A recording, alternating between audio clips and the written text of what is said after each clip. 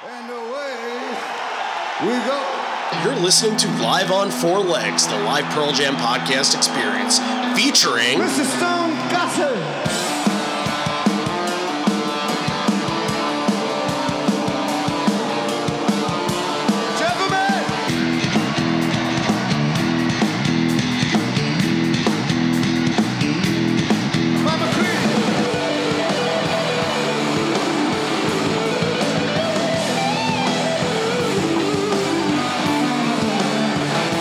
Fucking Cameron in the drum.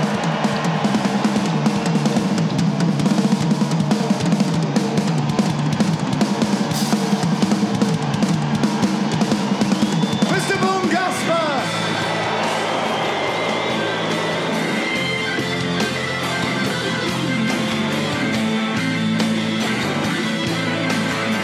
You can call me Al, you can call me Ed, you just fucking call me, why don't you?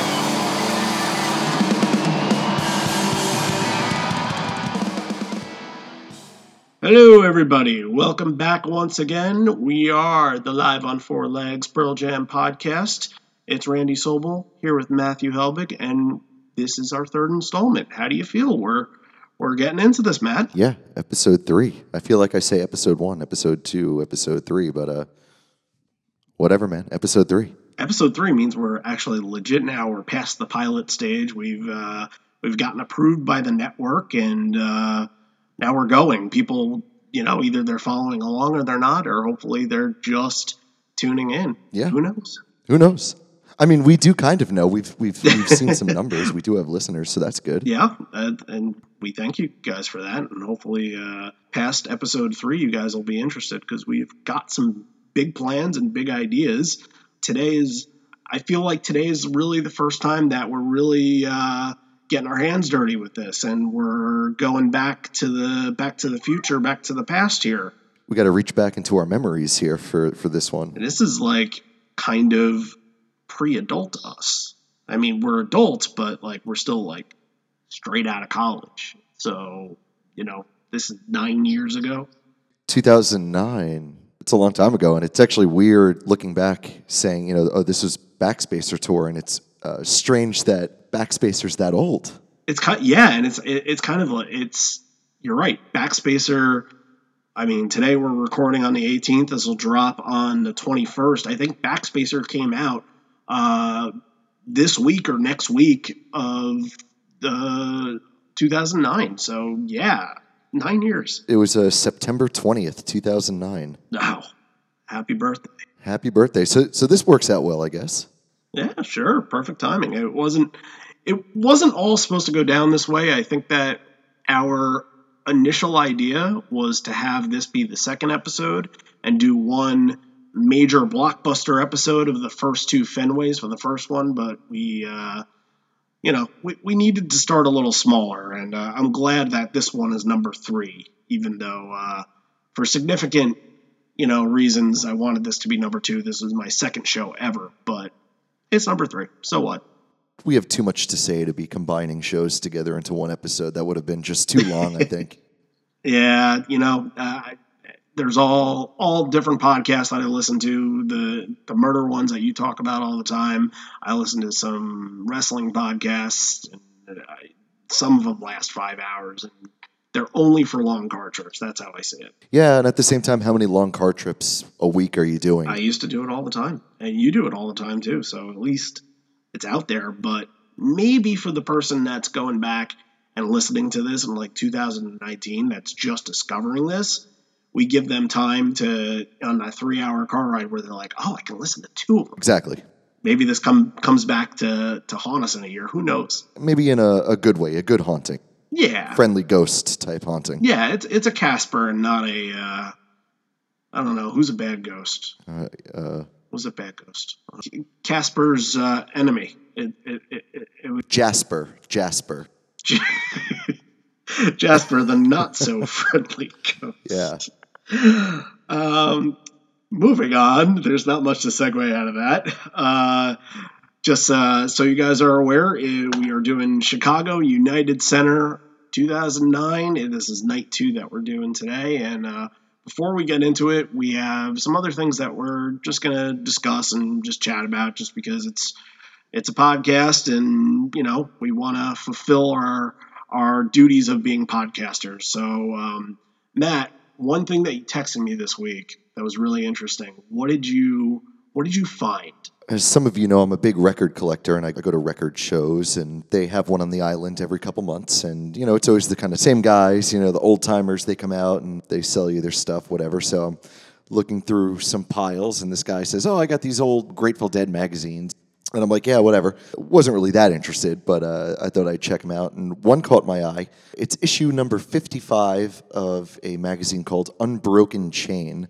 This is a magazine that focuses more on the jam band. It's got 1995, The Year in Review, Phish, one of their Halloween shows, Widespread Panic, and of course there's Phil Lesh from the Grateful Dead kind of right on the front cover. So as I start to look through it, it looks like it's a lot of stats and a lot of information about their shows and their tour. And then right in the middle is a big 2-page spread of basically what this entire podcast is about. It's their entire 1995 year, the statistics for song plays for the entire tour. And it starts off with times played, and it's got a big number of songs. Fire on the Mountain had 5 plays. Let me see. Uncle John's Band had 8 plays. It's, stuff like that. But then they break it down into different things. So they have first set opener, first set closers. They break those down. Second set openers, break those down. Then they have a whole section of what was played in 1994 that wasn't played in 1995. And you know what I liked? Top of the list, 4 times played in 1994. Baba O'Reilly. Interesting. I would have never guessed that. That's really cool. Yeah, I want to look that up. I want to hear it, actually. And that's crazy because 95 was the year that Jerry Garcia died, right? I want to say it was 95. Like middle of the summer? That might be right, because they have him in here June 19th, 1995 at Giant Stadium. So he was definitely alive then.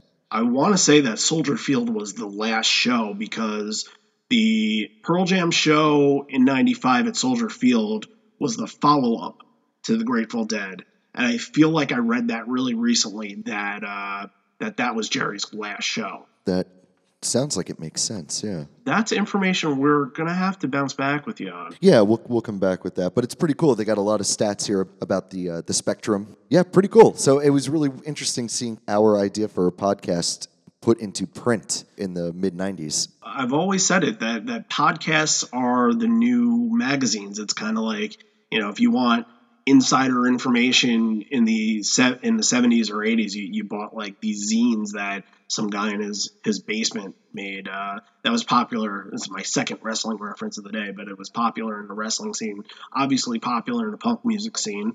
And now I feel, because it was kind of a do-it-yourself thing, now I feel like the podcasts have kind of taken over that same idealistic of, trying to get information and trying to get fan bases where you wouldn't necessarily have them. So, you know what? I like talking more than I like writing.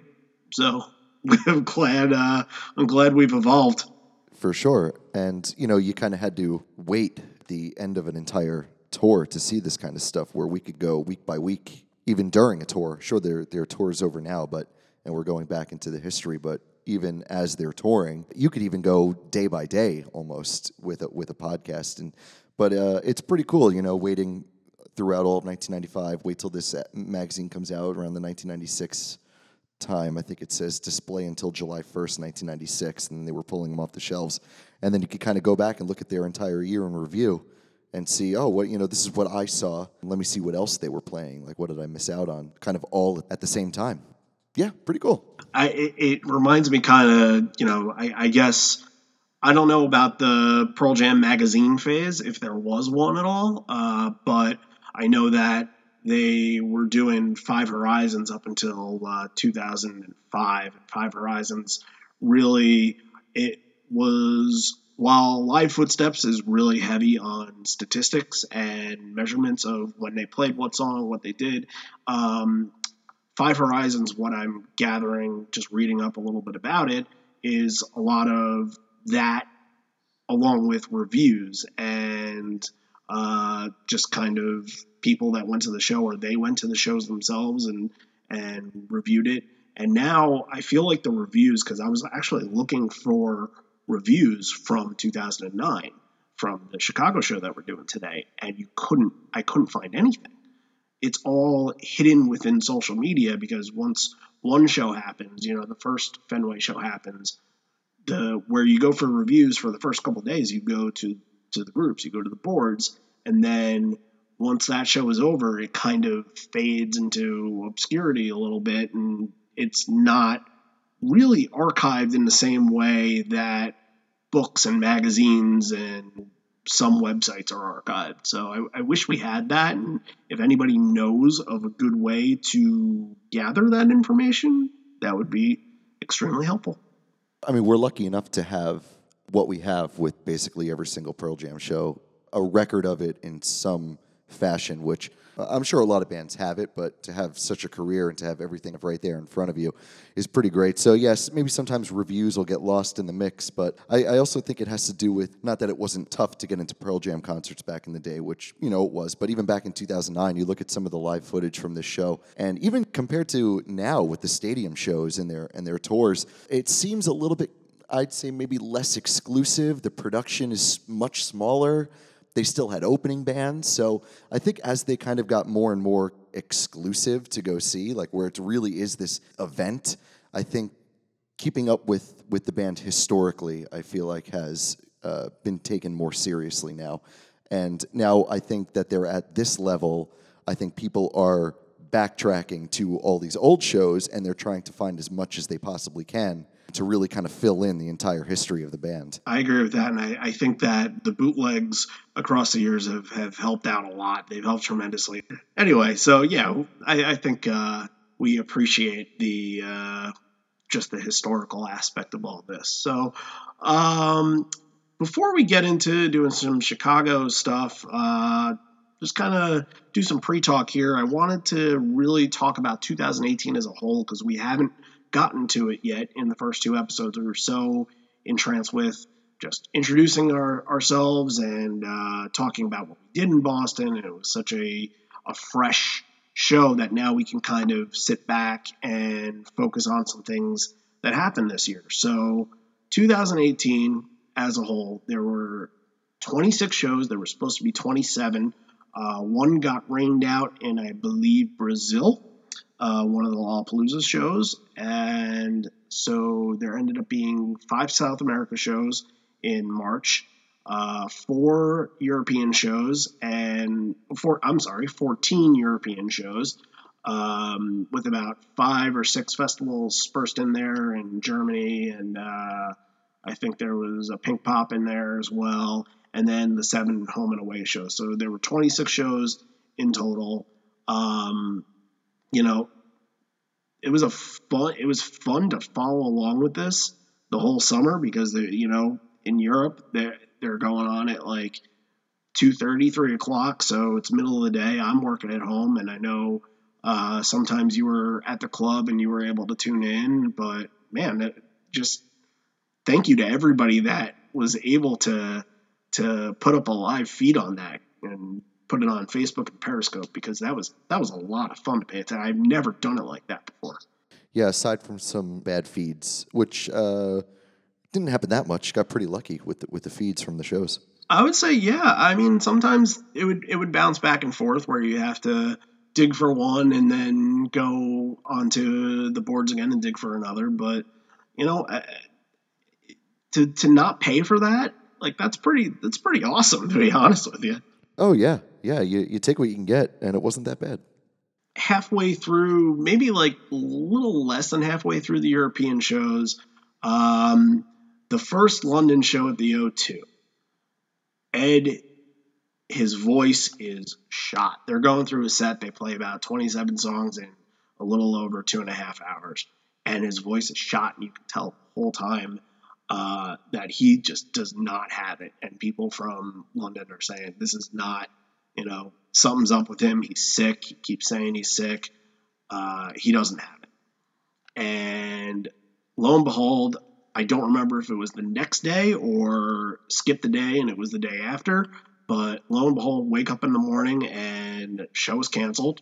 And Ed has to go on voice rest. And when he does, when something like that happens, and the only other time that I can think of that they really had to cancel because of, and this one wasn't canceled, but like just Ed leaving for health reasons, the Golden Gate show where Neil Young filled in '95 around Mirrorball time. That's when Eddie had the stomach virus. I can't think of another time that it happened. I could be wrong because, look, we're still learning just as much as we're trying to teach everybody here. But when that happens, what's going through your head? Well, a lot of people think that these guys are gods walking amongst men, but they are human, and this happens. And, sometimes as they go on tour and maybe as they're getting a little older, the aggressiveness of what they used to do might not be the best thing for them anymore. And sometimes maybe you might need a few days in between. It's not that they'll stop playing completely, but Eddie is a very, very powerful and he doesn't let up any of and that. He never lets up. No, he goes 110% every single time, which is what makes him great. But yeah, you got to rest up sometimes. And I don't know if he was thinking he didn't have to, but you do. Everybody does. Every singer has to do that. So maybe they'll take that into consideration when they start longer tours. I hope it doesn't mean the tours get shorter to fill in time for rest.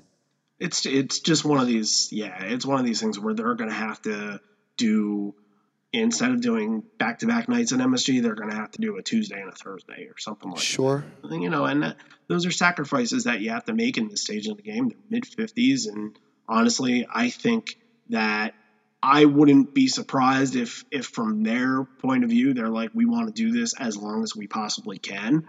We don't want to retire doing this, essentially.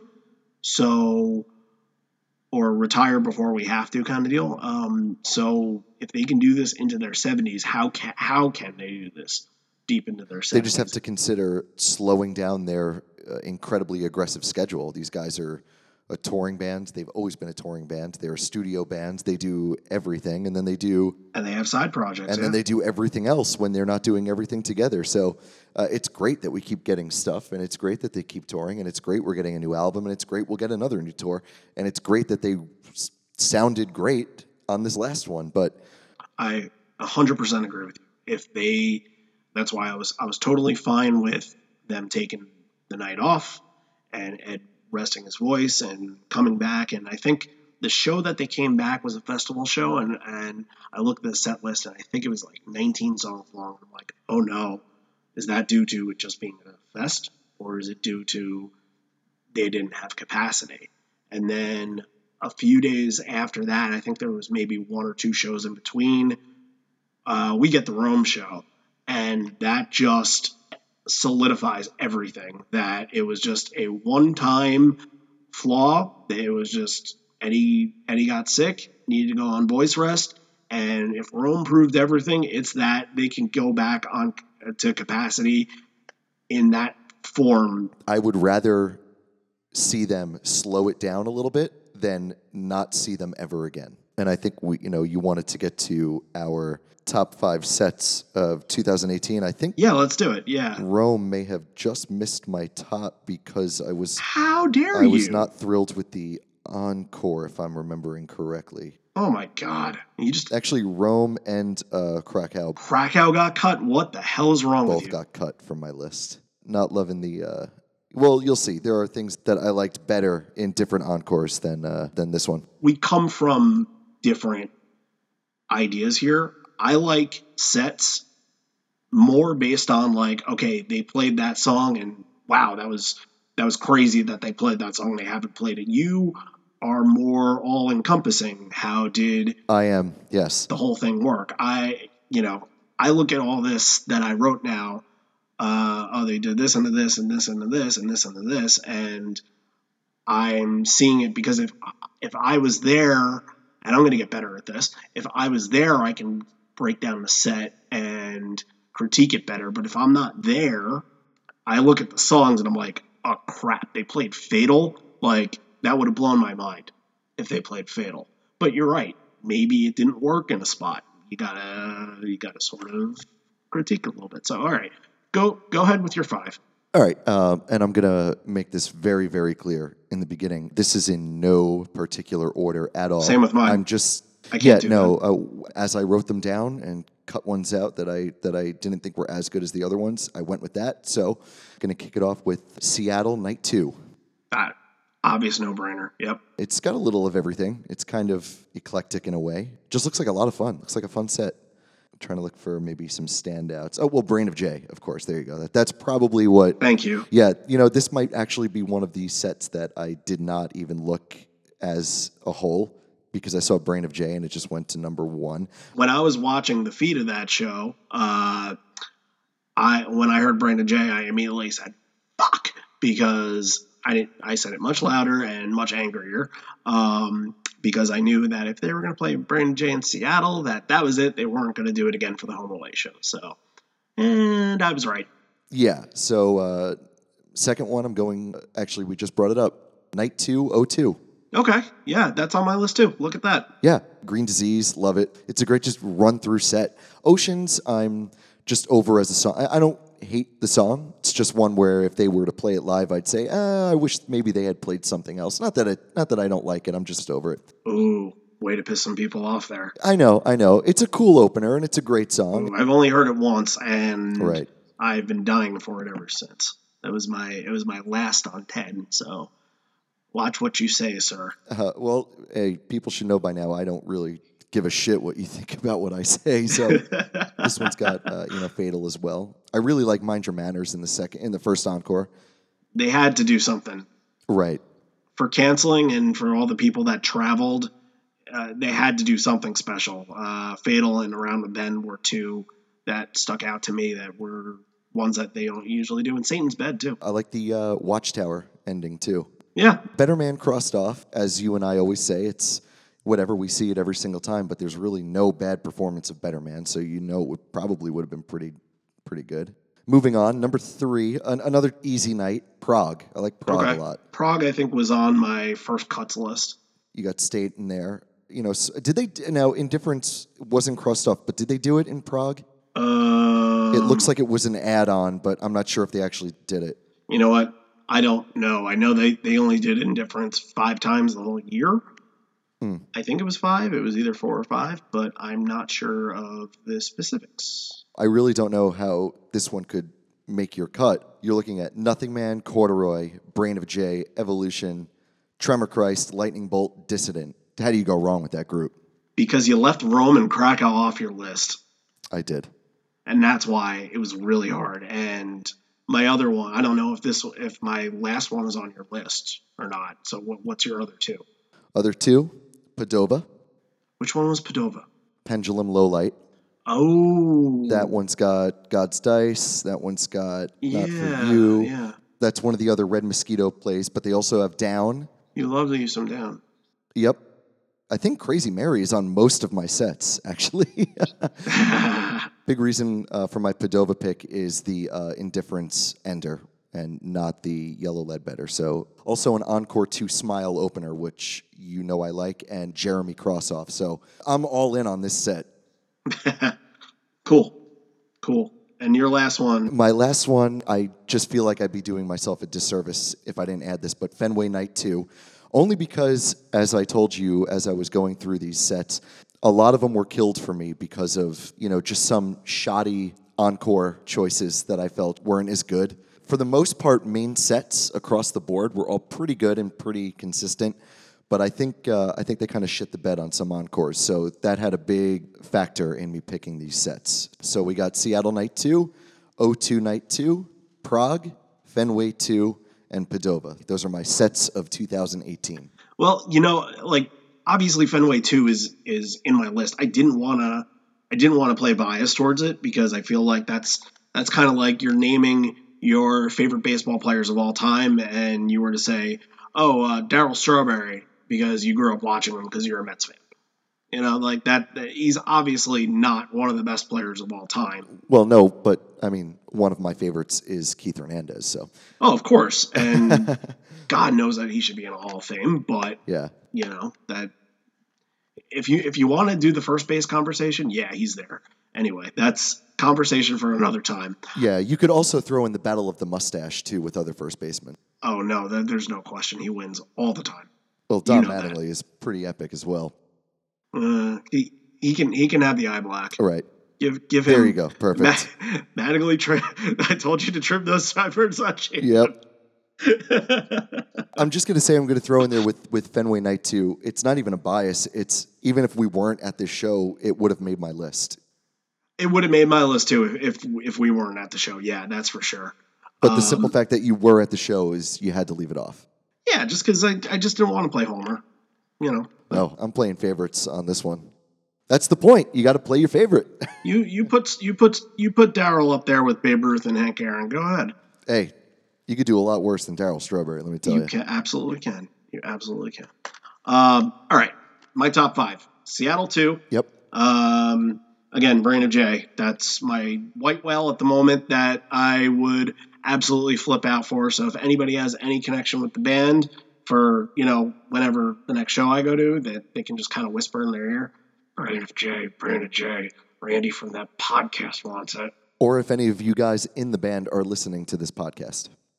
That's more of a white whale, but now, yes, notice to you guys, set makers out there. The Search and Destroy and the Encore, to me, that made the show with everybody there. Missing the tribute to Cornell, and Yep. that all made the show. Footsteps, second song in, again, awesome. Krakow is second on my list. Wow. Other Side, Of the Girl opener, Green Disease, All or None, songs that you never get to hear. Awesome, just awesome set list. I remember streaming that the whole time, and I was just every single time they played something of it, my jaw was just dropped to the floor. Rome, just another one. Again, 35 songs, and it was literally a week after Ed had went on voice rest, and you're telling me that was kind of a meh encore. They played Black Diamond, man. I know you're not a Kiss fan, but shit. Who is a Kiss fan? Oh my God. I know them. They're out there. And you can't say Gene Simmons. No, he's probably less of a Kiss fan than most people are. He's just a Gene Simmons he's a kid. fan. Well, yeah, he's a Kiss fan for the money, for sure. Well, Matt Cameron's a Kiss fan. He sings it. I think the guys over in Foo Fighters are Kiss fans too, right? That would make a lot of sense. Probably make a lot of sense. Anyway, last two. London 2, like we mentioned before. My last one that we didn't even mention, didn't have in common, Berlin. And yeah, you know what I meant to say? Berlin was, I kind of had a hard time crossing that one off, but that was up there as well. Well, the thing with me in Berlin is that watching the stream of it, during Porch, everybody throwing their cup holders in the air. It was just such a cool scene. They were throwing them on stage, and it just looked like such a freaking cool frenzy. The atmosphere was one of the only non-festival shows in Europe that was outside, so it just had this this really cool feeling. It looked like it was during the day for the most part. It looked like it was still light out. So the venue is very like Pink Floyd at Pompeii. It looks old. It looks very German. That's a place I would love to see a show in. Oh, me too. Like that tent that they have up, that the stage was under. Yeah. It looked like you go there for like Oktoberfest, and you sit under the tent and you eat sausage and drink beer and eat pretzels. Like that's, it felt so traditional that like just seeing everything, the visualization with the set list, tons of no code, In My Tree Sometimes, Habit, and Red Mosquito. Like that's all freaking awesome. So my 5 again: Seattle 2, Krakow, Rome, Berlin, London 2, and Fenway 2 is an obvious add-in if you want to say that I'm not being biased, but I am. Right, and my add-on would be Krakow if I could add a 6th. Okay. Really, anything with Green Disease on it, I could get on board with. Fenway should add Green Disease, but I digress. Oh, I know. All right, so let's take a second to mention some things that we're doing with Patreon. Matt, take it away. Okay, we started our Patreon page, and this is a chance for you guys to show some support other than listening and subscribing, which we are also very appreciative of. We are not looking for money handouts, of course. People want you to donate to pay a salary. Randy and I are not interested in taking any kind of profit. Everything that's donated goes towards the podcast, whether it be merchandise or meetups or giveaways, anything like that. It goes back to you too. It's not just us. It goes back to stuff that we want to do for you guys. It all comes back. We have all the listeners in mind. We're not looking to make any money. Also, a big thing that we're going to be setting up is we're going to be doing a lot of charitable donations and charities too. We have some ideas for that in the works. So keep an eye out on our Patreon page, and we'll have different goals set up where you could donate for different charities. We'll be able to go into more detail with that in the upcoming months. We have some stuff for Thanksgiving and Christmas that we're going to put together. But right now, on Patreon, we have a goal set up, and it's to get you guys some merchandise up in a store, or if you just want to donate for the hell of it. But we do have giveaways and incentives, of course. Like we said, we don't want to just take your money. We want to make sure that you get something for it. So should I go down the list of rewards for donating? Yeah. Okay. A top tier is a $40 donation. You'll receive an exclusive Live on Four Legs t-shirt, which we'll be revealing soon. A Live on Four Legs sticker. You'll get a shout out on the show. And kind of a cool little thing here, the opportunity to pick an episode. We want you to tell us what Pearl Jam show to cover on the podcast. So that'll be in your hands, and we'll try to research it as best we can, or we'll just have you on the show with us. Next, we have a $20 donation. That's where we're going to be giving away special gift bundles consisting of merchandise from the 2018 home away shows. This is big time while supplies last. We don't have enough stuff to give away to 100 $20 donators, but we do have a bunch of stuff that we stocked up from these shows. Good mix of stuff. It'll be random, but we'll try to get you stuff that you don't have. Sorry, we don't have posters, but we'll try to get some of those next time. Along with that, you'll also get a Live on Four Legs sticker and a shout out on the show. Next up, we have a $10 donation. That's a shout out on the show, and you'll get a Live on Four Legs sticker. We're going to give you one of our Live on Four Legs print sets that we had in Boston with us. And Randy and I will write you a nice little thank you letter and send it over to you with all the stuff. If you donate $5, you'll get a Live on Four Legs sticker, and you'll get one of those nice little thank you letters from Randy and I. Also, a shout out on the show. And if you donate $1, you'll get a shout out on the show from Randy and I. Now, the only thing that we have to mention here is, as of right now, shipping must be limited to the lower 48 states. But if you are listening to us from overseas or Canada, wherever you might be, and you become a Patreon, we'll have some gifts for you. Basically, let us know how we could pay you back. We could have you call in. You could submit a suggestion for an episode. We'll give you a shout out on the show, and we'll add your name to the list of patrons that have donated towards charitable organizations. So every dollar will go directly towards charity. So yeah, we need your help to bring you the best stuff that we can, and we want to keep this going, and we want you guys to look good. So donate and reach out. You know, like I said, a lot of it's going to be going towards charity and towards a good cause and the less fortunate.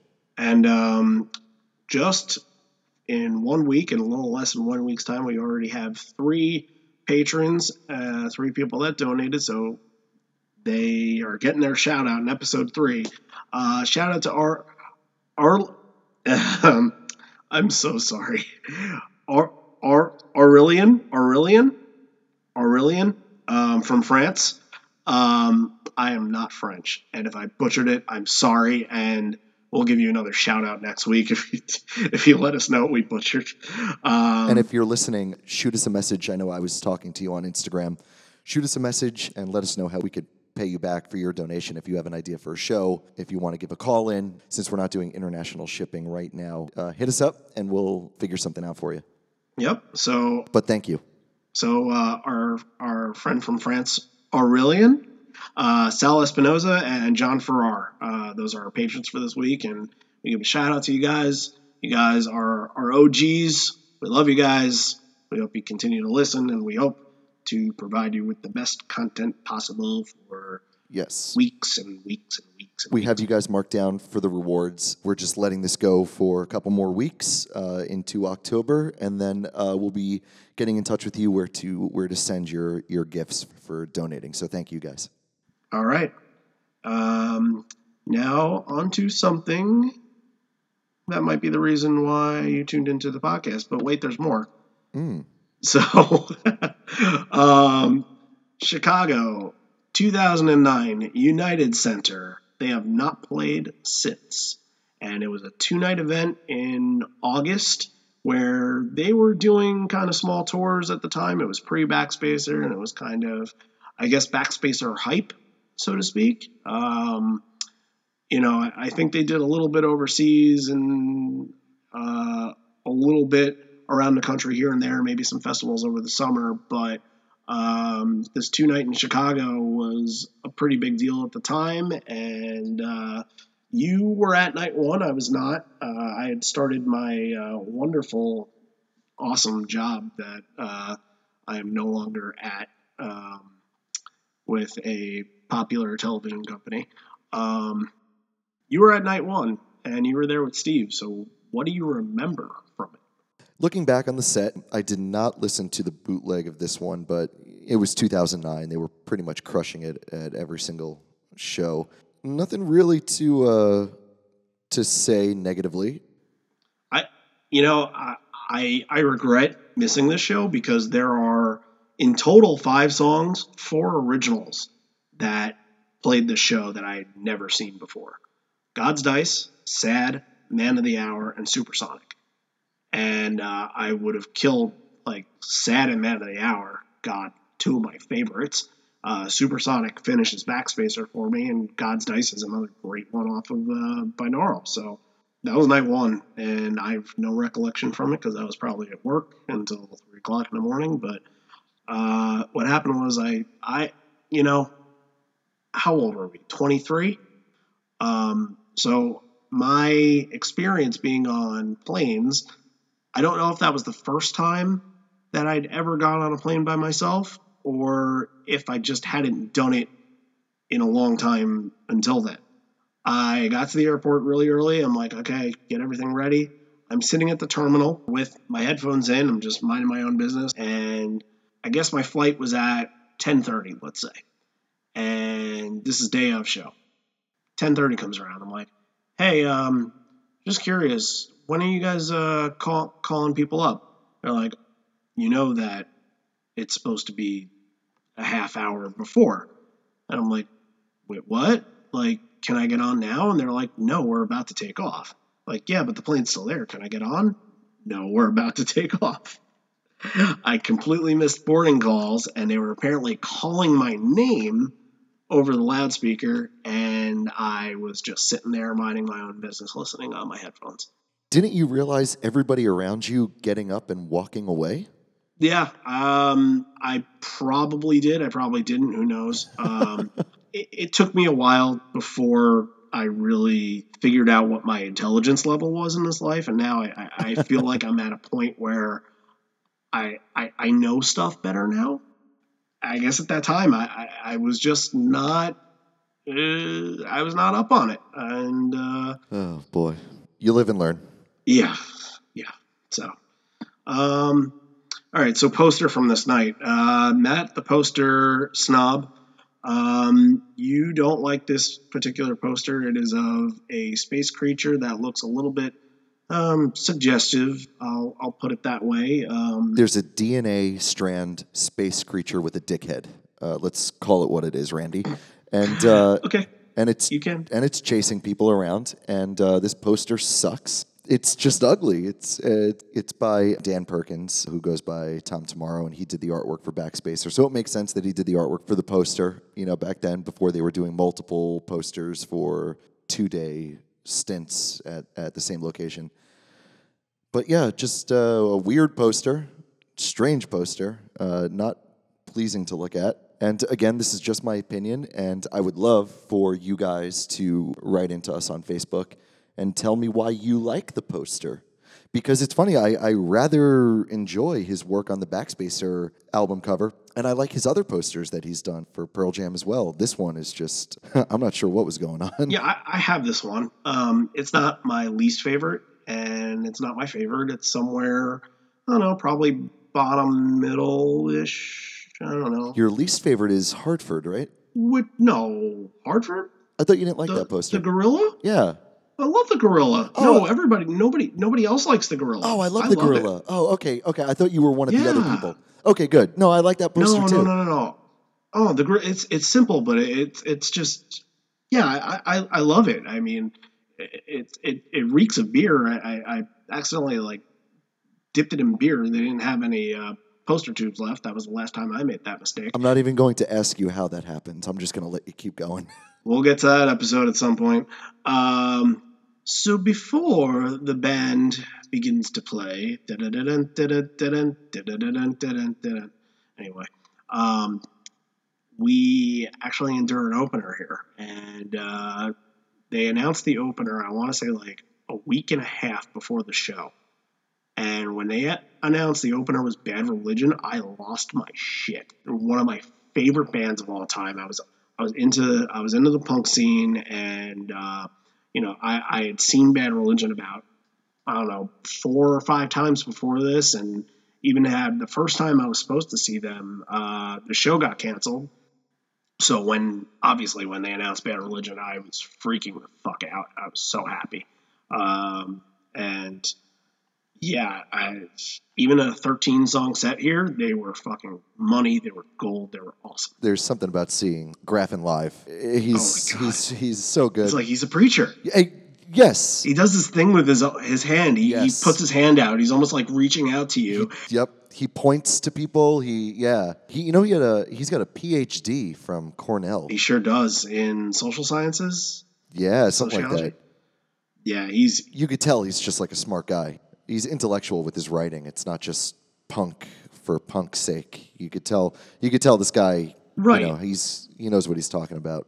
And not only that, but you wouldn't think this with a band like that, but Bad Religion writes all of their songs on piano and acoustic before translating them to punk. Yeah, and I could see that being a good way to record stuff like that, because almost like if you can get it to sound good in a stripped-down acoustic folk type setting, I think there's more room for you to expand on it. Sure does. And not only that, but if you're a Bad Religion fan and haven't heard Greg Graffin's solo work, and if you're not a Bad Religion fan and haven't heard Greg Graffin's solo work, go hear Greg Graffin's solo work, please. Oh my God, Cold as the Clay.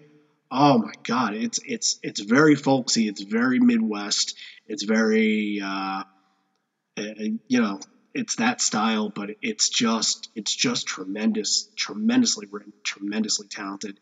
He had a newer album. I think it came out about a year ago that I listened to once, and again blown away. They're just that very rare breed of band from that era that lasted all these years. I just saw something pop up on my Facebook today that a week ago was the 30th anniversary of Suffer. Wow. Yeah, that came out in 1988. So they've been doing this a long, long time. Anyway, let's rock. Let's get into Pearl Jam. Here we are once again. Good evening.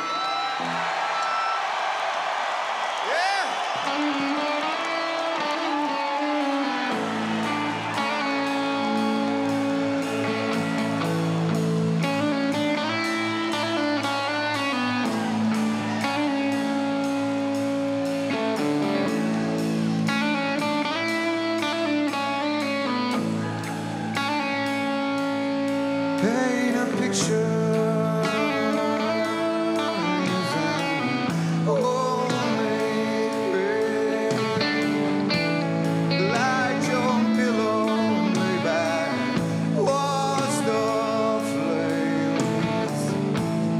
Tell the story, but no one would listen that long. It's hard to imagine.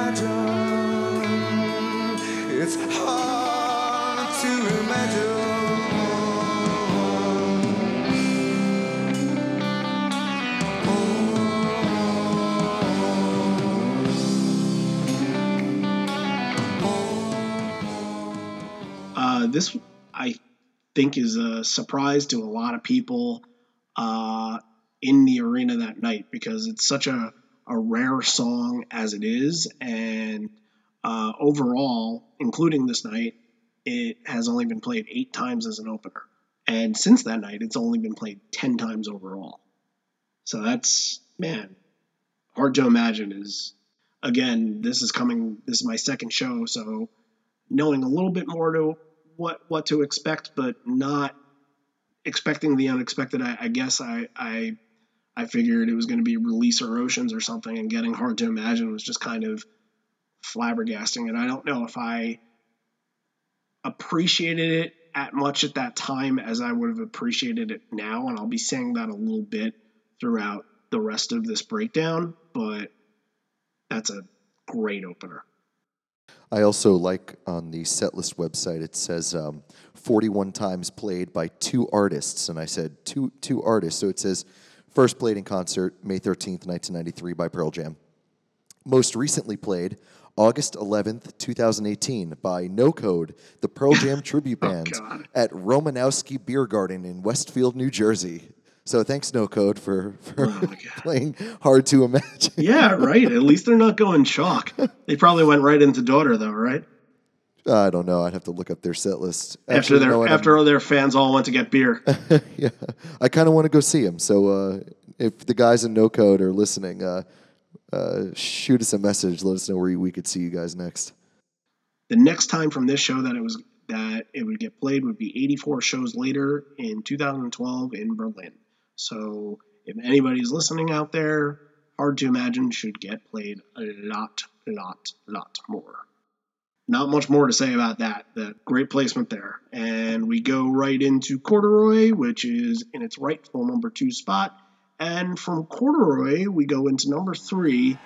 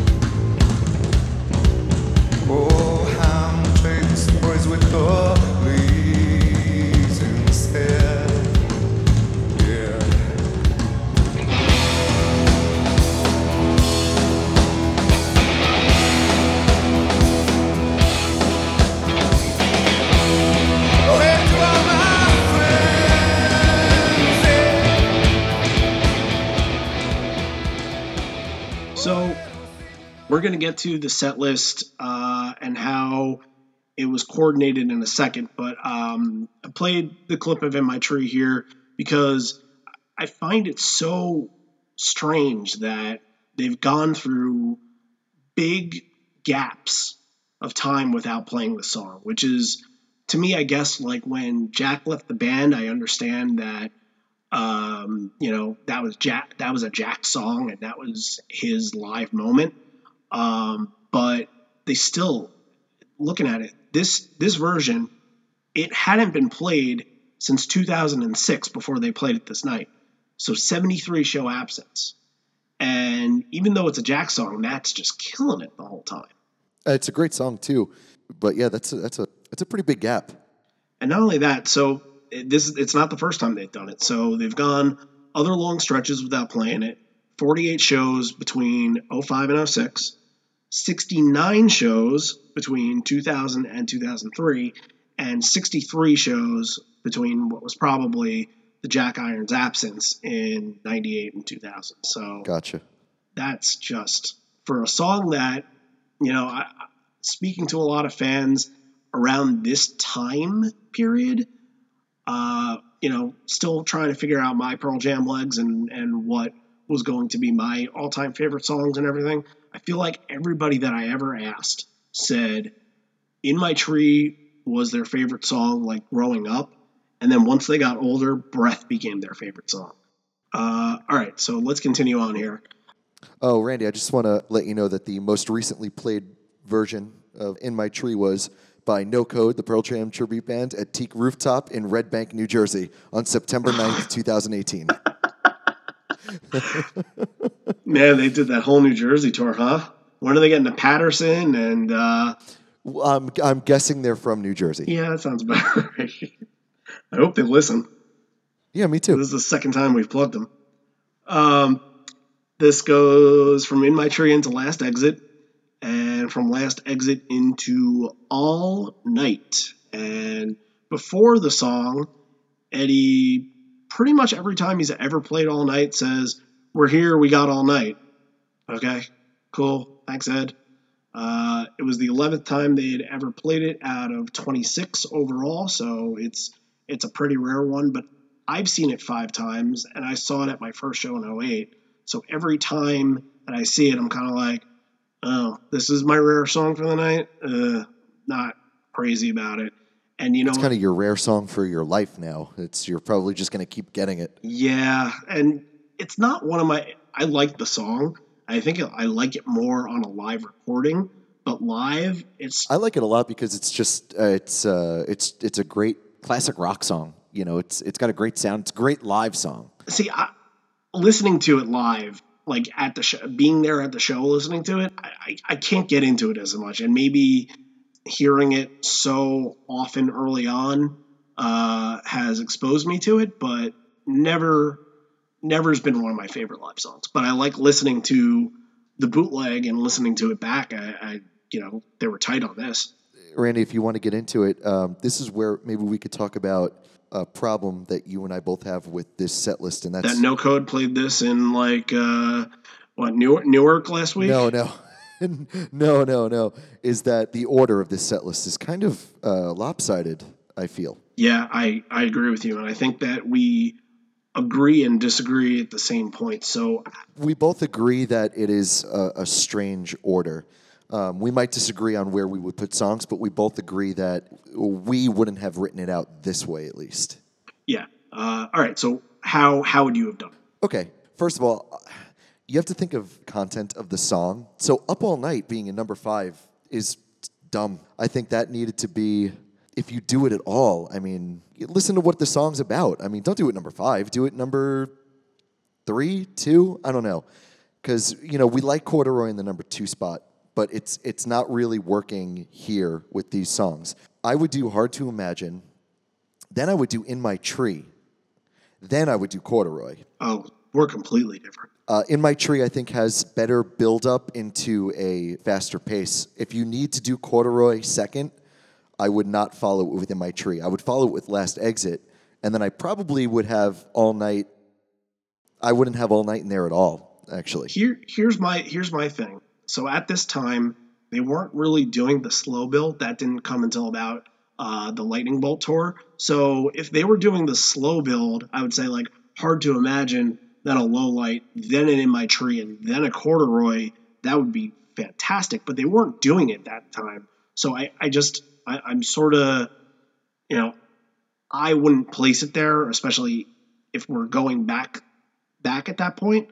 I would do it this way. I would keep Hard to Imagine and Corduroy there, and I would just kind of jump In My Tree. I would go Corduroy to Last Exit to All Night to In My Tree. Then they can stop and talk and go into Nothing Man.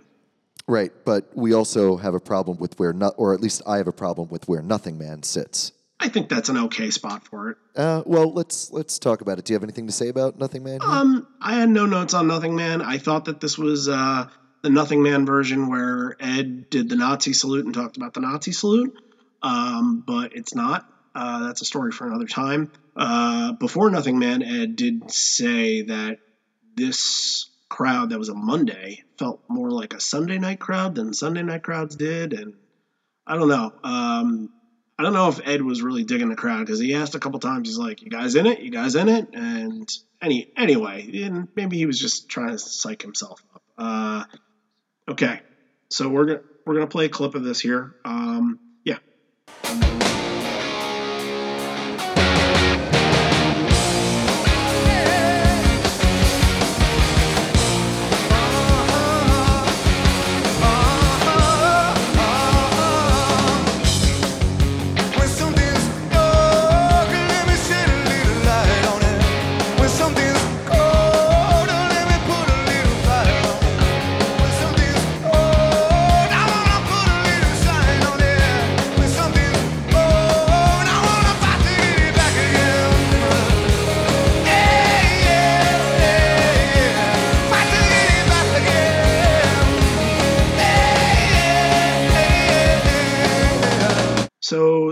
Fixer, it's the 9th time that it was ever played, and I guess during this whole August tour, the Backspacer promotion really started before the tour, and the Fixer was the single. It was the one, and it was like we said, a month before it came out. It's almost 9 years old now, and the video came out, and I remember the commercials.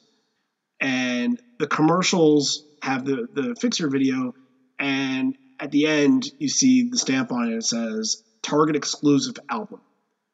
How did you feel about Pearl Jam becoming a big box exclusive to a big box place? I have no feeling about it. The Who said it the best, Isn't The Who considered one of the very first bands to sell out? And so they played up the whole... Well, they wrote an album called Who Sells Out. They played up the whole thing. And I'm pretty sure it was The Who. I'm gonna have to look this up. But they said, if you need to sell out to keep the music alive, then do it. So who knows? But did they need to? Well, in their mind, or in the studio's mind, or in the company's mind, did Avocado not do as well as they hoped? Were Pearl Jam in some kind of trouble? Did they need to sell more records? No, I thought Avocado did pretty well. I don't have the numbers for either record on me to tell you, where one sold well and what they were on the Billboard charts, but I remember Avocado doing pretty well. It was about a 4-year layoff from Riot Act. So before you go into thinking, oh, this is wrong for this to be a Target exclusive for Pearl Jam, blah, blah, blah, blah, blah. I never said it was wrong. No. I'm talking about everybody. In general. Okay. Think of it this way. Do you think Pearl Jam for 1 second would have done it if they weren't okay with it? No. No, of course they wouldn't have. So there was something going on, something in their minds. They did it for a reason, and they did it. And it's not the mid-'90s anymore where they're getting banned from MTV or anything like that. You got to run with the changes, and you got to change with the times. If they want to sell out of Target, sell out of Target. I go to Target every day. I don't care. And you know what? I'm happy that it was a place like Target that I'm okay stepping into. If it was a Walmart, then I'm like, I really got to go into Walmart. Agreed. Buy this. I agree. So Target, I'm okay going into Target. It's clean, and I like to scrummage through the toys. But I got that red card, man. 5% off everything. Sure, yeah, you have to. You gotta. Overall, I guess maybe at first I was kind of like, what the fuck? What the fuck are they doing? But I bet you almost nobody remembers it now, because at that point everybody was starting to buy off iTunes anyway. So what did it matter? And I think nothing of it because I like hard copies. I'm a vinyl collector. I like getting the CDs. I like having it in my car. And places like Best Buy and Target aren't carrying CDs anymore at all. So, well, YouTube releases puts an album in everybody's pocket now. That's what happens. All right, so that was Fixer, and we go from Fixer into Even Flow. And so I just wanted to say before we forget and go off on a bunch of tangents, if we had changed nothing from Hard to Imagine to All Night, I would have put the Fixer in the number 6 spot and Nothing Man in the number 7. Because the Fixer is not as heavy as All Night, and it's not as loud or fast, I guess you could say. Right. So I think that would have maybe step the energy down, especially for a new song. It might not be as familiar yet. Right. Then you do Nothing Man. I think putting Nothing Man in between All Night and the Fixer is a very weird place to do that. And but does it give you the barrier before Fixer where you're saying, okay, here's a cool down, and now we're going to give you something that's new and fresh. So if you like it, you're going to kind of remember it because it kind of came after a small cool down period. No, only because I feel like the Fixer works better for an interlude into a cool down. Okay. Well, maybe it does now, but did it back then? That's what I'm trying to say. Yeah, well, I guess they would know better from playing new songs live, of course. Yeah, no, I think it serves better. And listen, it's one song away. It's 6 or 7. It's still early in the set. I think that wouldn't really make a difference where it is, unless. But it makes the difference what's coming before or after it. And I think Nothing Man out of All Night before the Fixer, I don't think it really works there.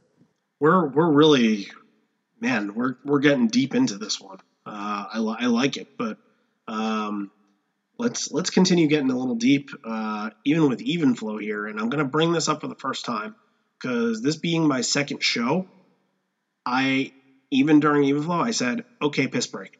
And I remember doing that because I knew it was a 10-minute song, and I knew where the bathroom was. I was going to run to the bathroom, and during Mike's solo, I was going to come back.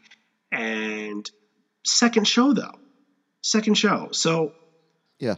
I'm just gonna say it. Should even flow be your piss break, or is it disrespectful? A, or is it just do whatever you got to do? But like, if you're going to 100 shows, you've seen even flow 98, and you gotta pee because you're drinking all day.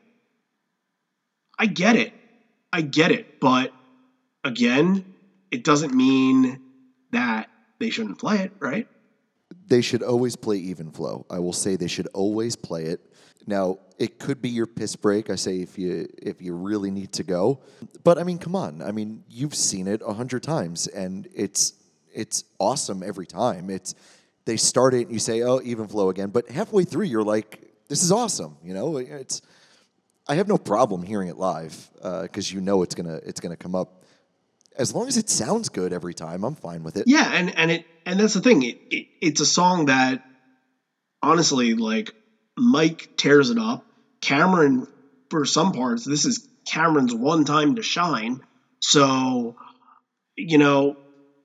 like, in my later years of going, I've gotten rid of the piss break mantra, and I've sat there and I've just kind of said, okay, it's even flow time, and I've tried to appreciate it a lot more. However, there are people that just don't appreciate it, and Ed confronts one of them. So listen to this. How's that for Mr. Mike McCready on the right-hand guitar?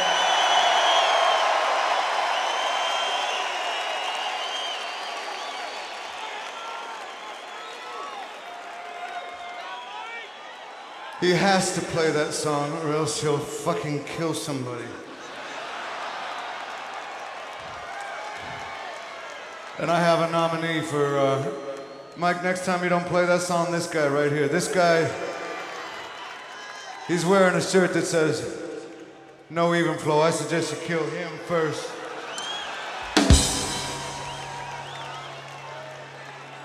I know you can take him by yourself, but if you need help, You know, the thing is, sir, we take requests, not orders. You should know better than that.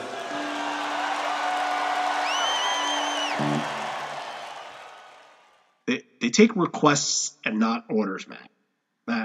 You can't put it any better than that. You're there to see them play. They're not there to hear your opinion on their biggest song of all time. Right. And honestly, like, there's always going to be,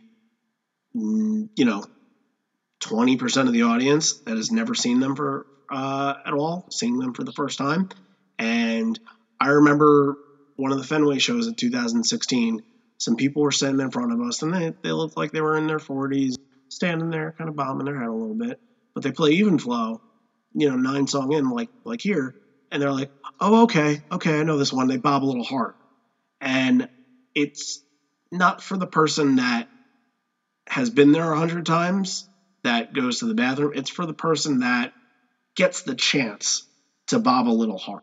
Pearl Jam's good about that. They know that everyone there is probably diehard, has seen them a lot. And they put a lot into the day, into getting tickets, which is the number one hurdle, into traveling, into whatever it is. But they also are aware that at every single show there are first-timers. And we met a lot of first-timers. We meet a lot of first-timers every time we go to a Pearl Jam show. And a lot of them are kids. Yeah, and I really... Like young kids, 16 years old. Yeah, sure, and that's fantastic. But I really appreciate... Listen, say you don't want to listen to Even Flow, or you don't want to listen to a live, or you don't want to see these. The fact of the matter is they're playing to every single person in that crowd, and I really appreciate that. And they're going to do that forever. So get used to it, or go to the bathroom. Or go to the bathroom. I don't know what to tell you. All right, so we go from Even Flow into a song that the people are probably zipping up their flies and running back to their seat to go see, and it's present tense. You know that's what I would be doing. Oh, of course. Love this song live. Love this song live. Me too. I feel like at this time I didn't appreciate No Code as much as I do now back then. I feel like No Code and Binaural were sort of near the bottom, and I was very heavy into verses, very heavy into Vitalogy and Yield, obviously. But No Code wasn't heavy on my list, and I apologize to my 9 year ago self for not being smart enough to realize that that's my second favorite album today. I'm with you on that. And I told you that No Code has recently just replaced verses for me in that spot as well. Incredible. I don't know if it was just underappreciated or what, but yeah, let's take this moment to apologize to our younger selves. That's okay. We all make mistakes. It's okay. I forgive you and you forgive me. And I forgive me. Ed talks after this and mentions Bad Religion and thanks the fans in front for coming up and watching him. Says he heard him for the first time when he was 16. Think about that. We mentioned that Suffer was 30 years old. Ed was probably in Bad Radio in 88. So, right. They still rock out like they're 16. Said they hadn't played with Bad Religion since 95, since the Soldier Field show, which I mentioned before. And this one that was played that night is dedicated to Greg and the Boys, and it was Whipping. And we go from Whipping into Not For You. And out of 11 songs, can you guess how many were Vitalogy? 5. 5. That's awesome. That's an awesome start, I would say. What do you think? I thought they had 7 for this set altogether because this is a crazy mix set, diversity wise, which I really love, even with Lost Dogs and covers. It's very true. Daughter up next with Another Brick in the Wall tag. If you can call it that, I guess. Yeah. I guess the Another Brick in the Wall tag is better than the Blitzkrieg Bop tag because they're not really tags. You know what they were calling those that aren't quite tags? They were calling them snippets. Snippets. Yeah. It's like a snippet, which is just stupid. It's a tag. Yeah, exactly. Well, that's the thing is, I don't want to say snippet again. No, but like I get a tag for It's Okay as a tag because right. They're playing the actual song. But for both of these, for Brick in the Wall and Blitzkrieg Bop, they don't play the song. They just kind of go with whatever rhythm they had and sing the lyrics to it. Correct. So whatever you want to call it, fine. I call it rubbish because I would rather hear WMA or It's Okay 100 times out of 100. So it's like a blurb. I don't know. I wrote down here in my notes, it's Eddie reciting some words. It's like George Costanza needs to get the Time magazine because there's a blurb about him. It's kind of like that. All right, move on. We're middle of the set, we're rocking. And from Daughter into Brother. Such a cool song. Yeah. Since this is not heard live very often in their history, we'll get to that in a sec. Let's listen to it real quick. I would love to listen to a snippet of Brother, if that's okay with you, Randy. No, I'd rather tag it. All right, let's do a Brother tag.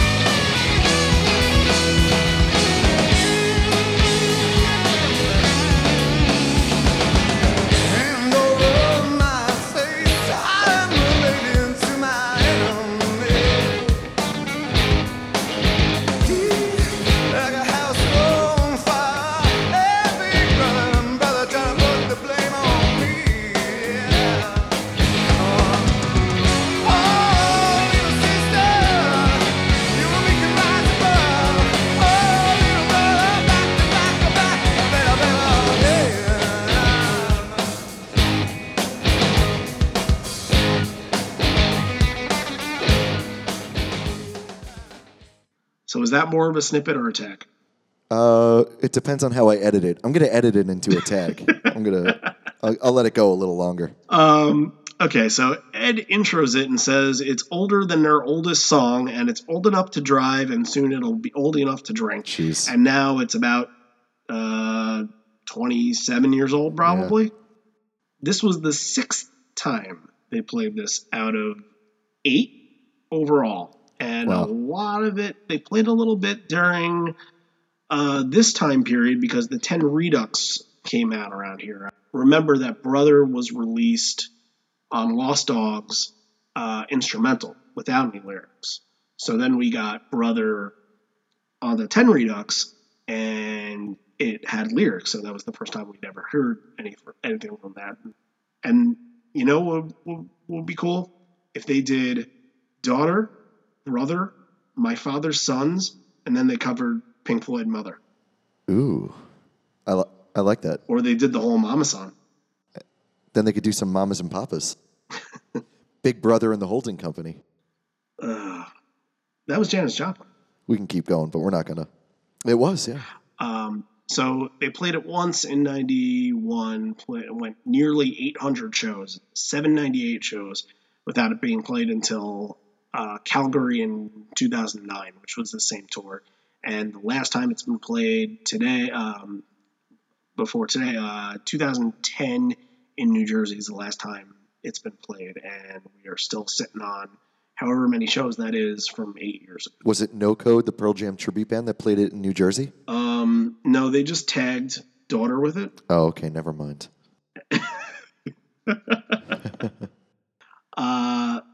It goes from Brother into Gone, which is another one that they haven't played a lot since this show. 3 times since this show, and 42 overall, and my question is why?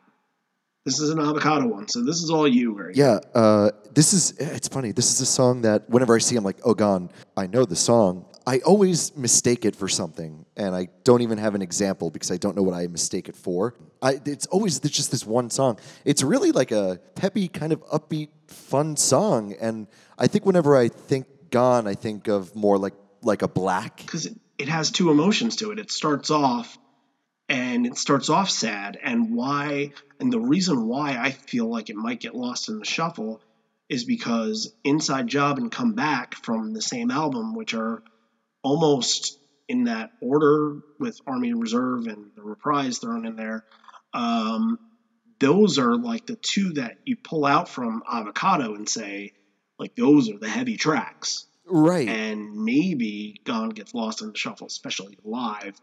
Right. Because, I've seen Come Back a bunch of times live after, as a tribute to people that have passed, and man, that's an emotional live song. Inside Job I've only seen once and maybe not appreciated as much at the time, but I would kill to see it again. So, but Gone, like, if I heard Gone, I'd be like, oh, cool, all right, yeah, they're playing Gone, that's awesome. But I don't think I would come out of the night saying, oh my God, they played Gone. It's not a song where I would walk away from the end of a night and say, oh, I wish they had played Gone. Because, like I said, it kind of, like we were just talking about, it kind of gets lost a little bit. We kind of forget about it until it's played, and then you're like, right, what's the name? This is Gone. That's right. Yeah. I don't know why it's a weird song like that. I don't know why my brain works that way, why your brain works that way with it. The deep cut? Yeah, you know what? They just kind of slipped it in there on this set. Yeah. You know what other song from that album has turned into deep cut that people have forgotten about? Marker in the Sand. I love that song. So do I. Gone into something if you need it. I'm not sure what it is, but if you need it, it's there because they got some. And at the time, through that whole Backspacer tour in 2010, that's fine. If they were going to play Got Some anyway, I didn't mind it. I think it was not until later, a couple of years later, that they were still playing it, that I'm like, okay, off that album, that's not the song that should be sticking around. I thought that, like, Unthought Known obviously stuck around, but Gonna See My Friend should have stuck around, not Got Some. So that's part of my distaste for it. So it was a single, and they're selling it in Target, so you knew it was going to be around to stay forever. Yep, but at this point I didn't mind it, and then we go to Got Some to Do the Evolution, and from Do the Evolution, Alive. Yes. So Alive plays here, and this was the only time I haven't seen it in its rightful throne in the Correct. the semi-closing spot of going into Rockin' the Free World Ledbetter kind of combo. You have Even Flow and Alive both in set 1.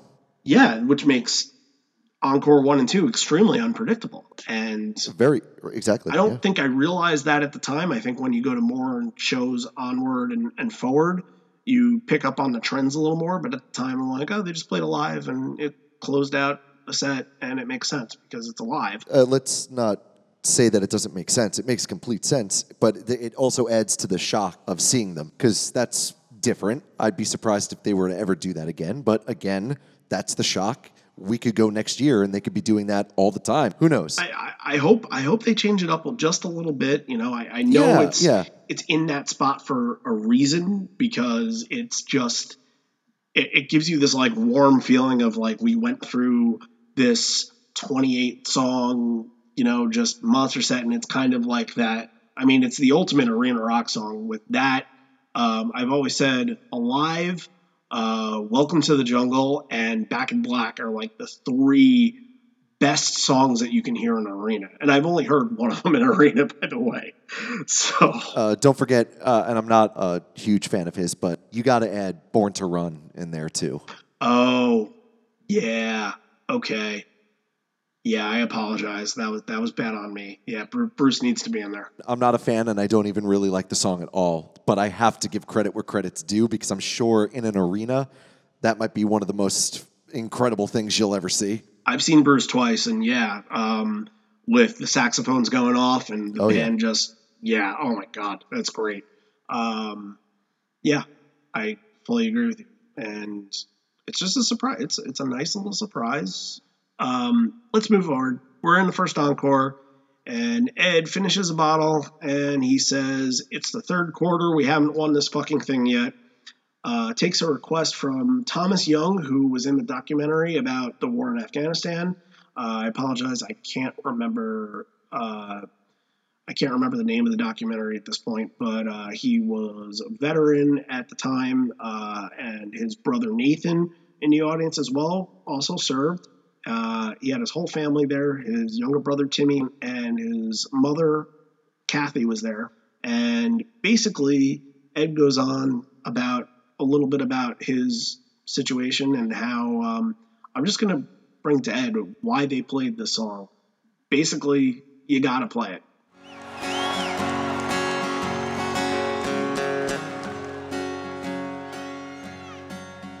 Sorry, Timmy, I didn't mean to say fuck. I'm sorry.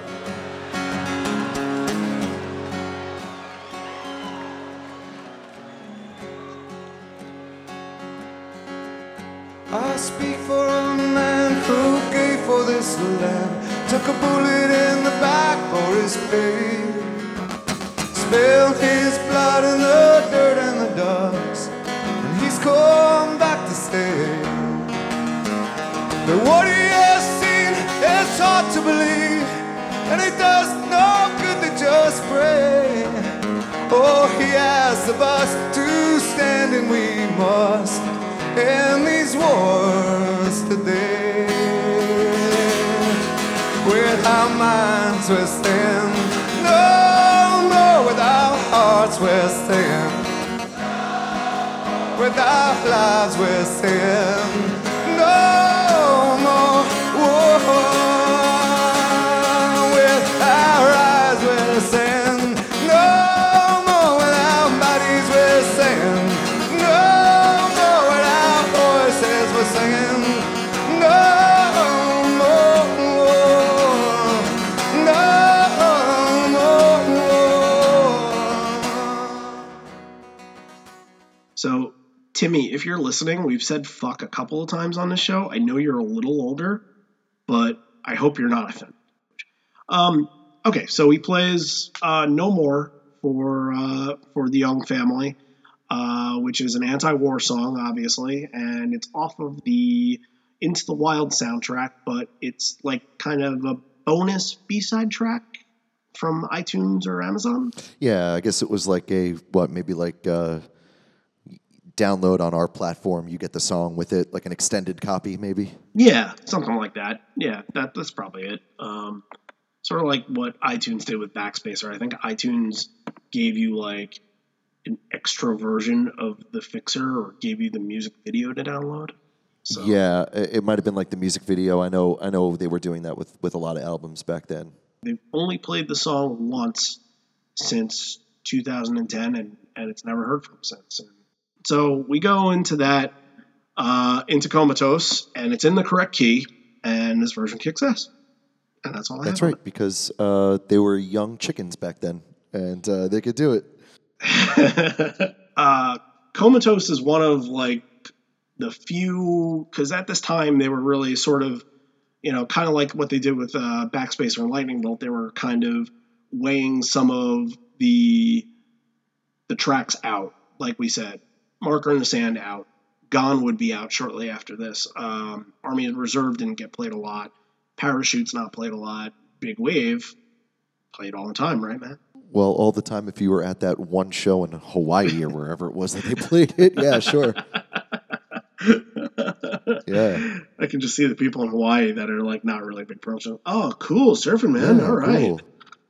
Waves. I like waves. Cool, Jeff. So, yeah, but Comatose and Life Wasted have been holdovers while, Worldwide Suicide hasn't even been that much of a holdover. Right. Anyway, Comatose into Grievance, and Grievance is a good unexpected encore track. Yep. But if you listen closely, his voice starts like sounds like it's starting to break during the Champagne Breakfast for Everyone part. That's a small critique. It doesn't mean anything. It just means maybe after a couple Chicago shows, he's starting to tire out. But here, Yeah, I mean, you do back-to-back nights back then, and, here's my real question: why not play this in 2018? They did not play this once this year. why not bust this out every year? I mean, Yeah, great song, Make it. It's binaural, so I get that. It's binaural. I get that they forget about it, but We could have used this Fenway Night too. We could have used something like this that would. I agree. Even night one, one binaural song would have been fine. But they played it here, and we go into Black, and we don't talk about Black very much because it's Black is Black. But something I realized while I was listening to this version, and I don't know if it's every version that they do it, but we're gonna queue up at the end when he's doing the "We Belong Together" part, and just listen to it and see if you can recognize it.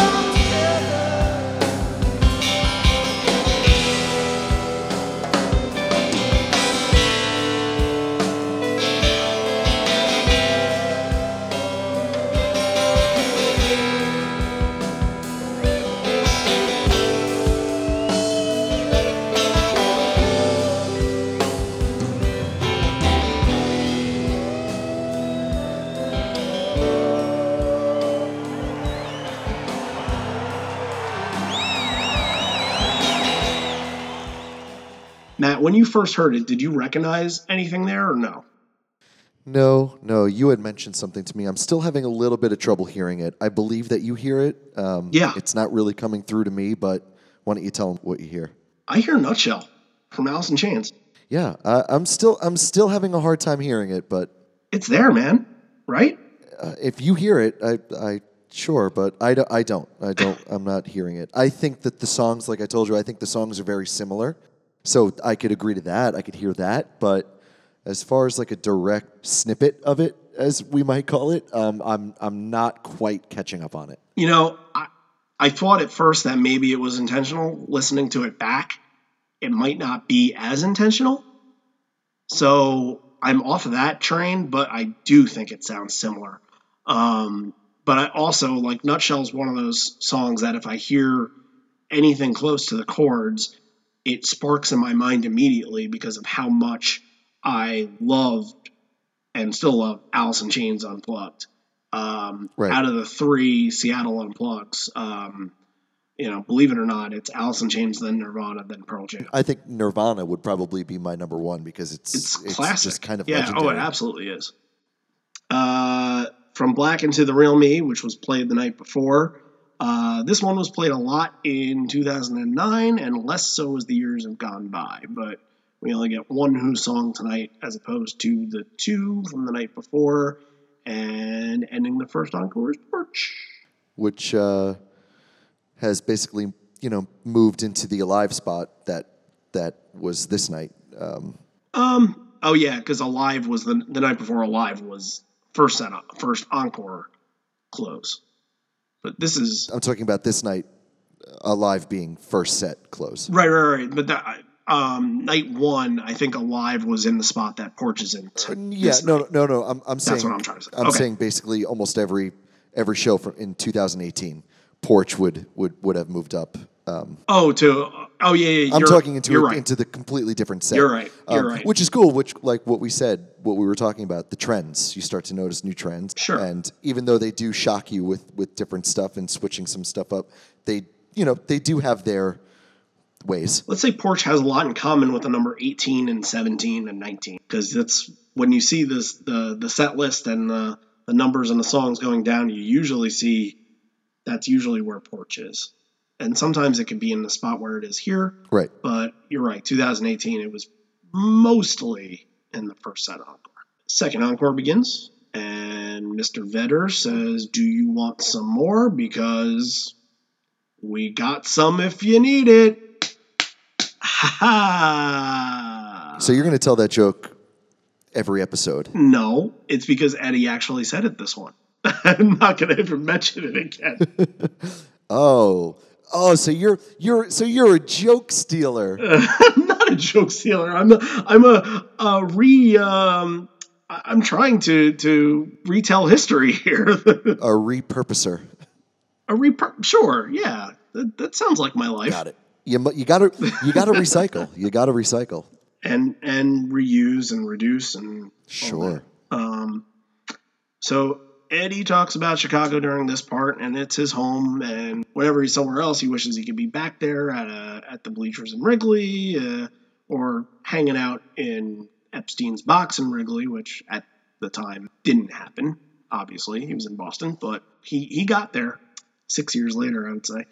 And then he wishes that he could have been in Chicago in Grant Park to see Obama get elected into office. So we go to Wasted Reprise, into Better Man, which he lets the whole crowd sing the entire first verse, which is cool, but, it's not much different than any other Better Mans out there, so. As we said, it's another great performance of Better Man, because you really don't get a bad performance, so. Sure, yeah. Crazy Mary, State of Love and Trust. 2 great songs. I really like this Wasted, Better Man, Crazy Mary, State of Love and Trust. I think it's fine. It's a little bland to me. I actually, I might have taken Crazy Mary into Encore 1, but I like this grouping. My problem with it is that if you're not going to do a live here, which they go State of Love and Trust into Fucking Up into Ledbetter. We'll get to Fucking Up in a second. But if you're not going to do a live here, I feel like it should have opened for something really rare and crazy, and it just didn't. I know Fucking Up is not often that they play it, but... I wouldn't add something rare and crazy in Encore 2. If you're not going to do a live in Encore 2, I don't think you should have Crazy Mary there. I think doing that after Better Man, even though the solos and everything, it's a fantastic performance, but if you're not going to do a live in Encore 2 after State and Fucking Up, I don't think Crazy Mary should be in that Encore 2. I agree that Better Man and Crazy Mary bunched together like that is a lot, because both songs, it takes probably about 15 minutes to get through both songs. I have no problem with Better Man and Crazy Mary being in there if after Fucking Up they did a live. Or before Fucking Up they did a live. But without a live in there, I think Crazy Mary should have either been moved or out. All right, that's fair. It slows it down a little bit too much. It breaks up that Encore 2 a little bit too much without having not a lot of time to pick it back up, especially with Ledbetter at the end there. You need a live there if you're going to do Better Man and Crazy Mary in the Encore 2. Okay. I'm with you there. It's a little bland for me, and they should have put something like extremely rare. They should have started with Smile here. I know they did it the night before, but something like Smile before the Wasted Reprise. But how about a little nod to State of Love and Trust for getting the Alive spot here? That's kind of like getting like one of your old timers and before the game, he's about to retire or something like that, and giving him a gold plated bat. Here's a nice gift for your time well spent here. That's how I see that. I have no problem with State of Love and Trust here. I have no problem with State of Love and Trust anywhere. Neither do I. But yeah, again, after Crazy Mary, great spot, especially having Better Man and Wasted before that. But again, I'm going to come back to this. You got Fucking Up and then Yellow Ledbetter. That Crazy Mary is still, it's my favorite Pearl Jam live song, but it's really sticking in my side there without Alive being in this encore. Yeah, I see where you're coming from. It's just, okay. I hope everyone else understands where I'm coming from too. It's just, like we said, I kind of look at the big picture. So I'm looking at this really, really awesome Encore 2, song-wise, but I'm looking at it from number 24 to 29, and I'm saying it's missing something. Yeah, I'm with you there. And that's Alive. Unless, like... What if they did Rearview there? Perfect. Like they did, like Rearview into Ledbetter, like that's the bringing together, yeah. Or even just Rockin' in the Free World and Fucking Up into Rockin' in the Free World. Both of those, yes, perfect. Or Baba, something like that. Yes, yeah, I agree because it does feel a little absent of something. Right. But it's Fucking Up, man. But it's Fucking Up, man. We got to hear it, right? Yeah. We got to hear it. Let's play it.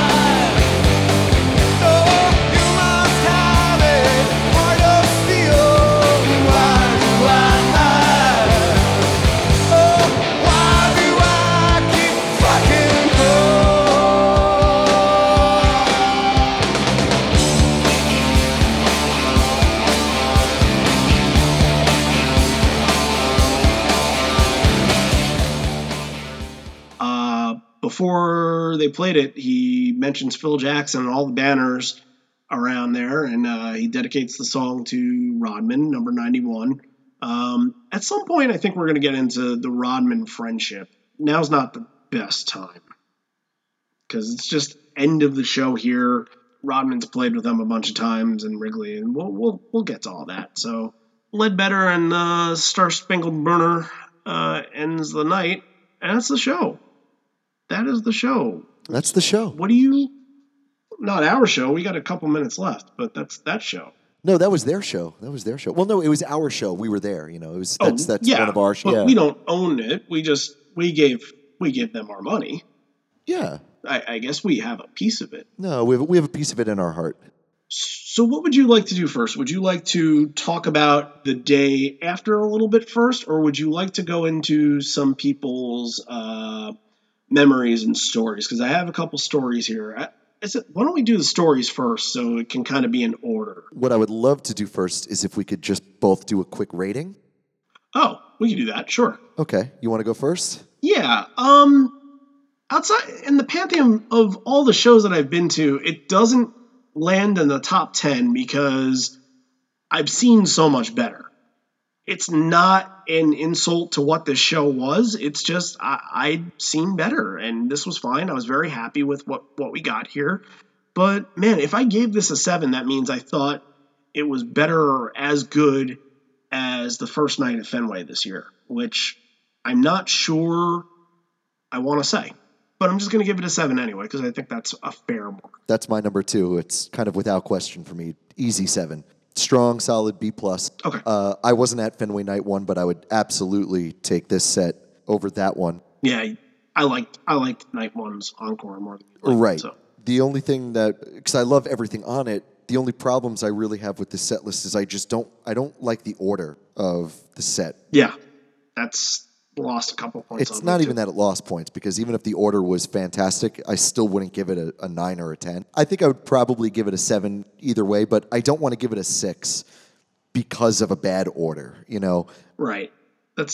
Because it could be a great order for other people. You and I agree it's a bad order, but we don't agree on the order it should be in, so I'm just going to bring that up. But I still give it a solid 7, Stickmen, B+. But, like, I like the experimentation with it. That's why, like, I don't dock them for, putting a song somewhere that we thought it shouldn't have been, because they're at least they're trying. They're trying to go out of their comfort zone. I appreciate them. Like, yeah, I'm not going to say don't experiment with some stuff, which they do all the time. Just and I'm not taking points away for it either. I just think it's something that I gotta say is my opinion. I don't really like the order. Okay. Yeah, solid 7. So this one gets a 7 from the both of us. 7s from both. So I have a couple of stories to share. And the first one is going to be the best one. I'm sorry to the other two, but this one you'll see in a sec. This is from Amy Wilk. She says she was lucky enough to have front row, and she was on Stone's side. Got a low 5 from Mike when he crossed the stage, and she never thought she would wash her hand again. Gross! She said she spoke with Jill that night and got to say hi to baby Harper. She's 9 years old now. Wow. That's a legit, like, almost teenager now. We should also stop and think that we are also 9 years older. Oh, trust me, we've mentioned that a couple of times. Oof, man. Yeah, right.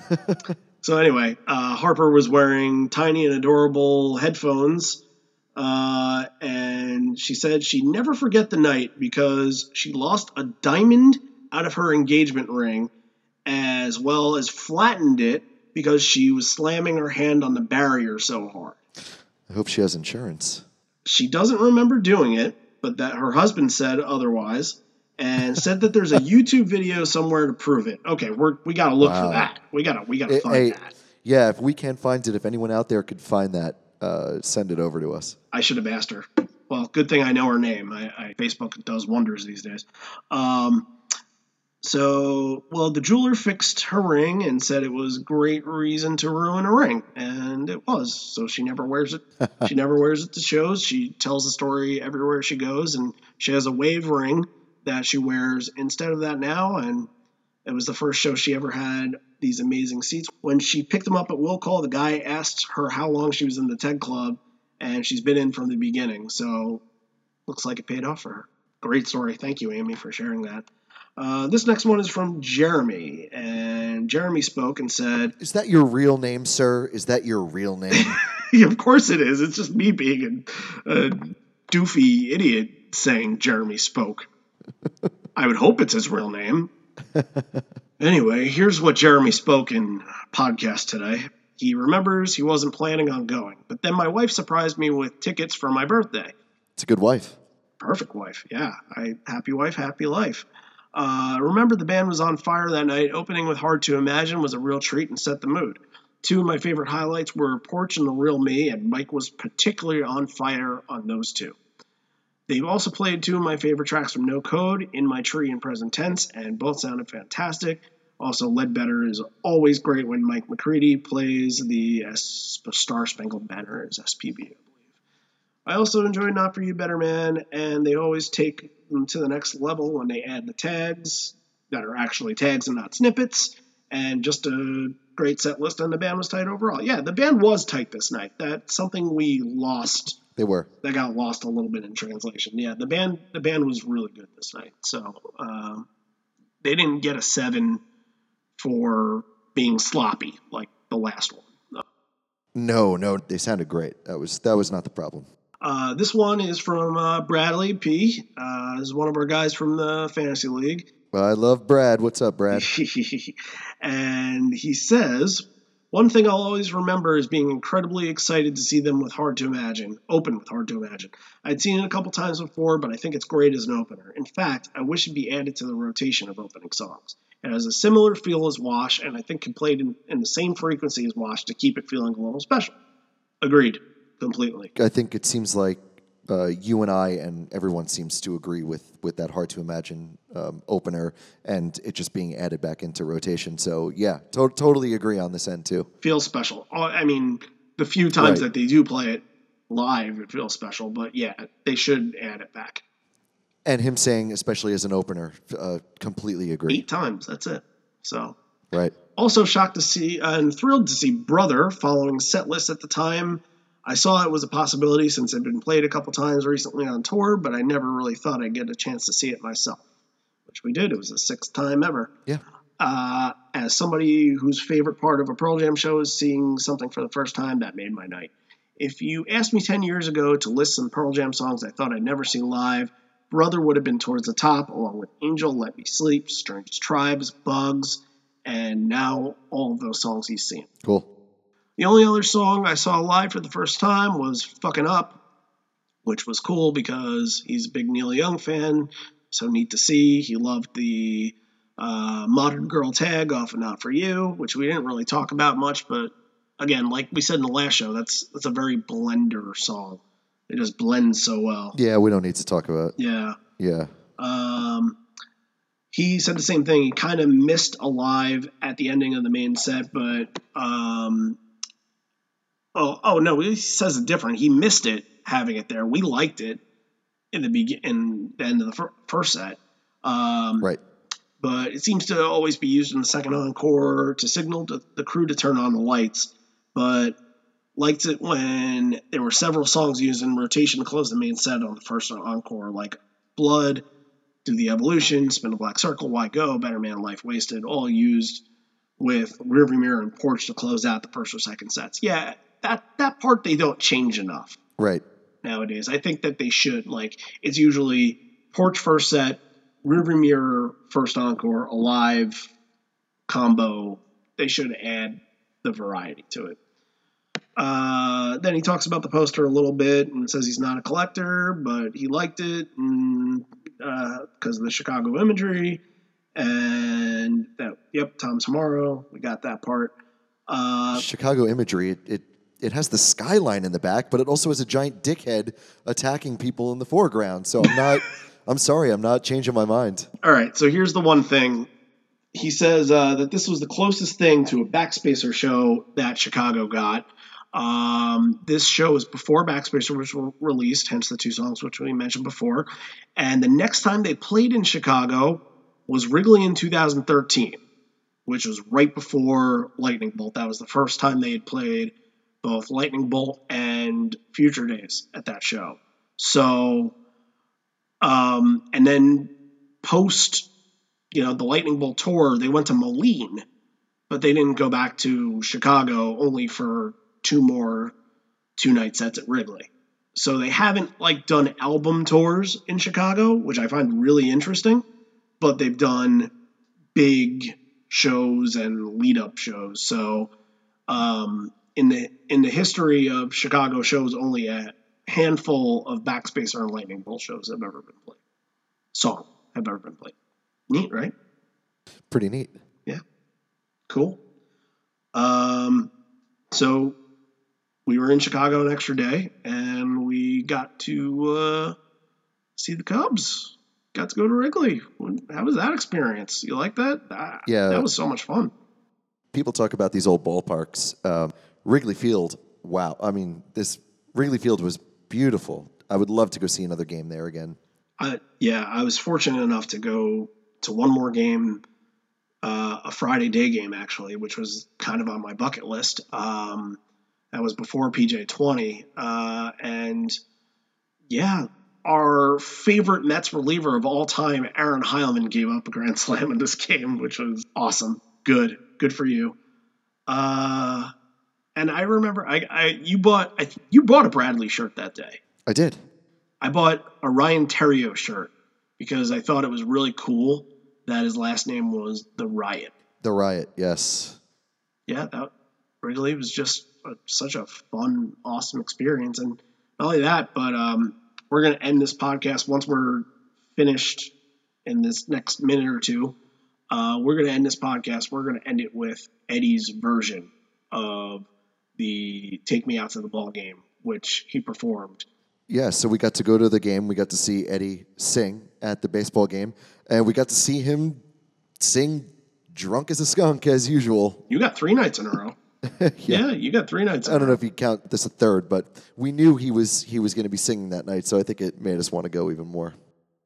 Yeah. It was a pretty hilarious, 30 seconds or whatever it was. All right. I think it's we've been here for a while, and I think this was a really fun, interesting show. A lot of good talking points, but hit the music because I got something to say. Live on Four Legs is happy to present a weekly podcast dedicated to the Pearl Jam live experience. While we try to get ourselves to as many shows as possible, we have only attended a small fraction compared to the entire live history. That's why we need your help. We want to get to know who you are. If there's a live show that you've attended that you'd like to see us cover in our program, please send us an email at liveonfourlegs, that's the number 4, liveonfourlegspodcast@gmail.com. We want to know your entire live experience. Did you once miss a flight? Get lucky in the 10 Club lottery? Catch a white whale? Your stories will help us mold this into the best podcast it could possibly be. You're already getting to know who we are. Now it's time for us to know who you are. So, we thank you for joining us on today's show. And next week is going to be good because we don't know what we're doing yet next week. Oh boy. If you're listening to this on Friday, Saturday, or Sunday, I think Sunday is going to be the cutoff because we need time to prepare. We usually record. Next week we're gonna be doing our first live show. We're gonna be doing it in the same room. Yeah, we're gonna try to get it done in the same room, right? Yeah, totally. So yeah, next Tuesday. Yeah, we could do next Tuesday. So let's make maybe Sunday. We'll let them Sunday evening. Yeah. Yeah, we'll let them go through Sunday, and then we'll pick whatever wins on Monday morning. So we could get our stuff together.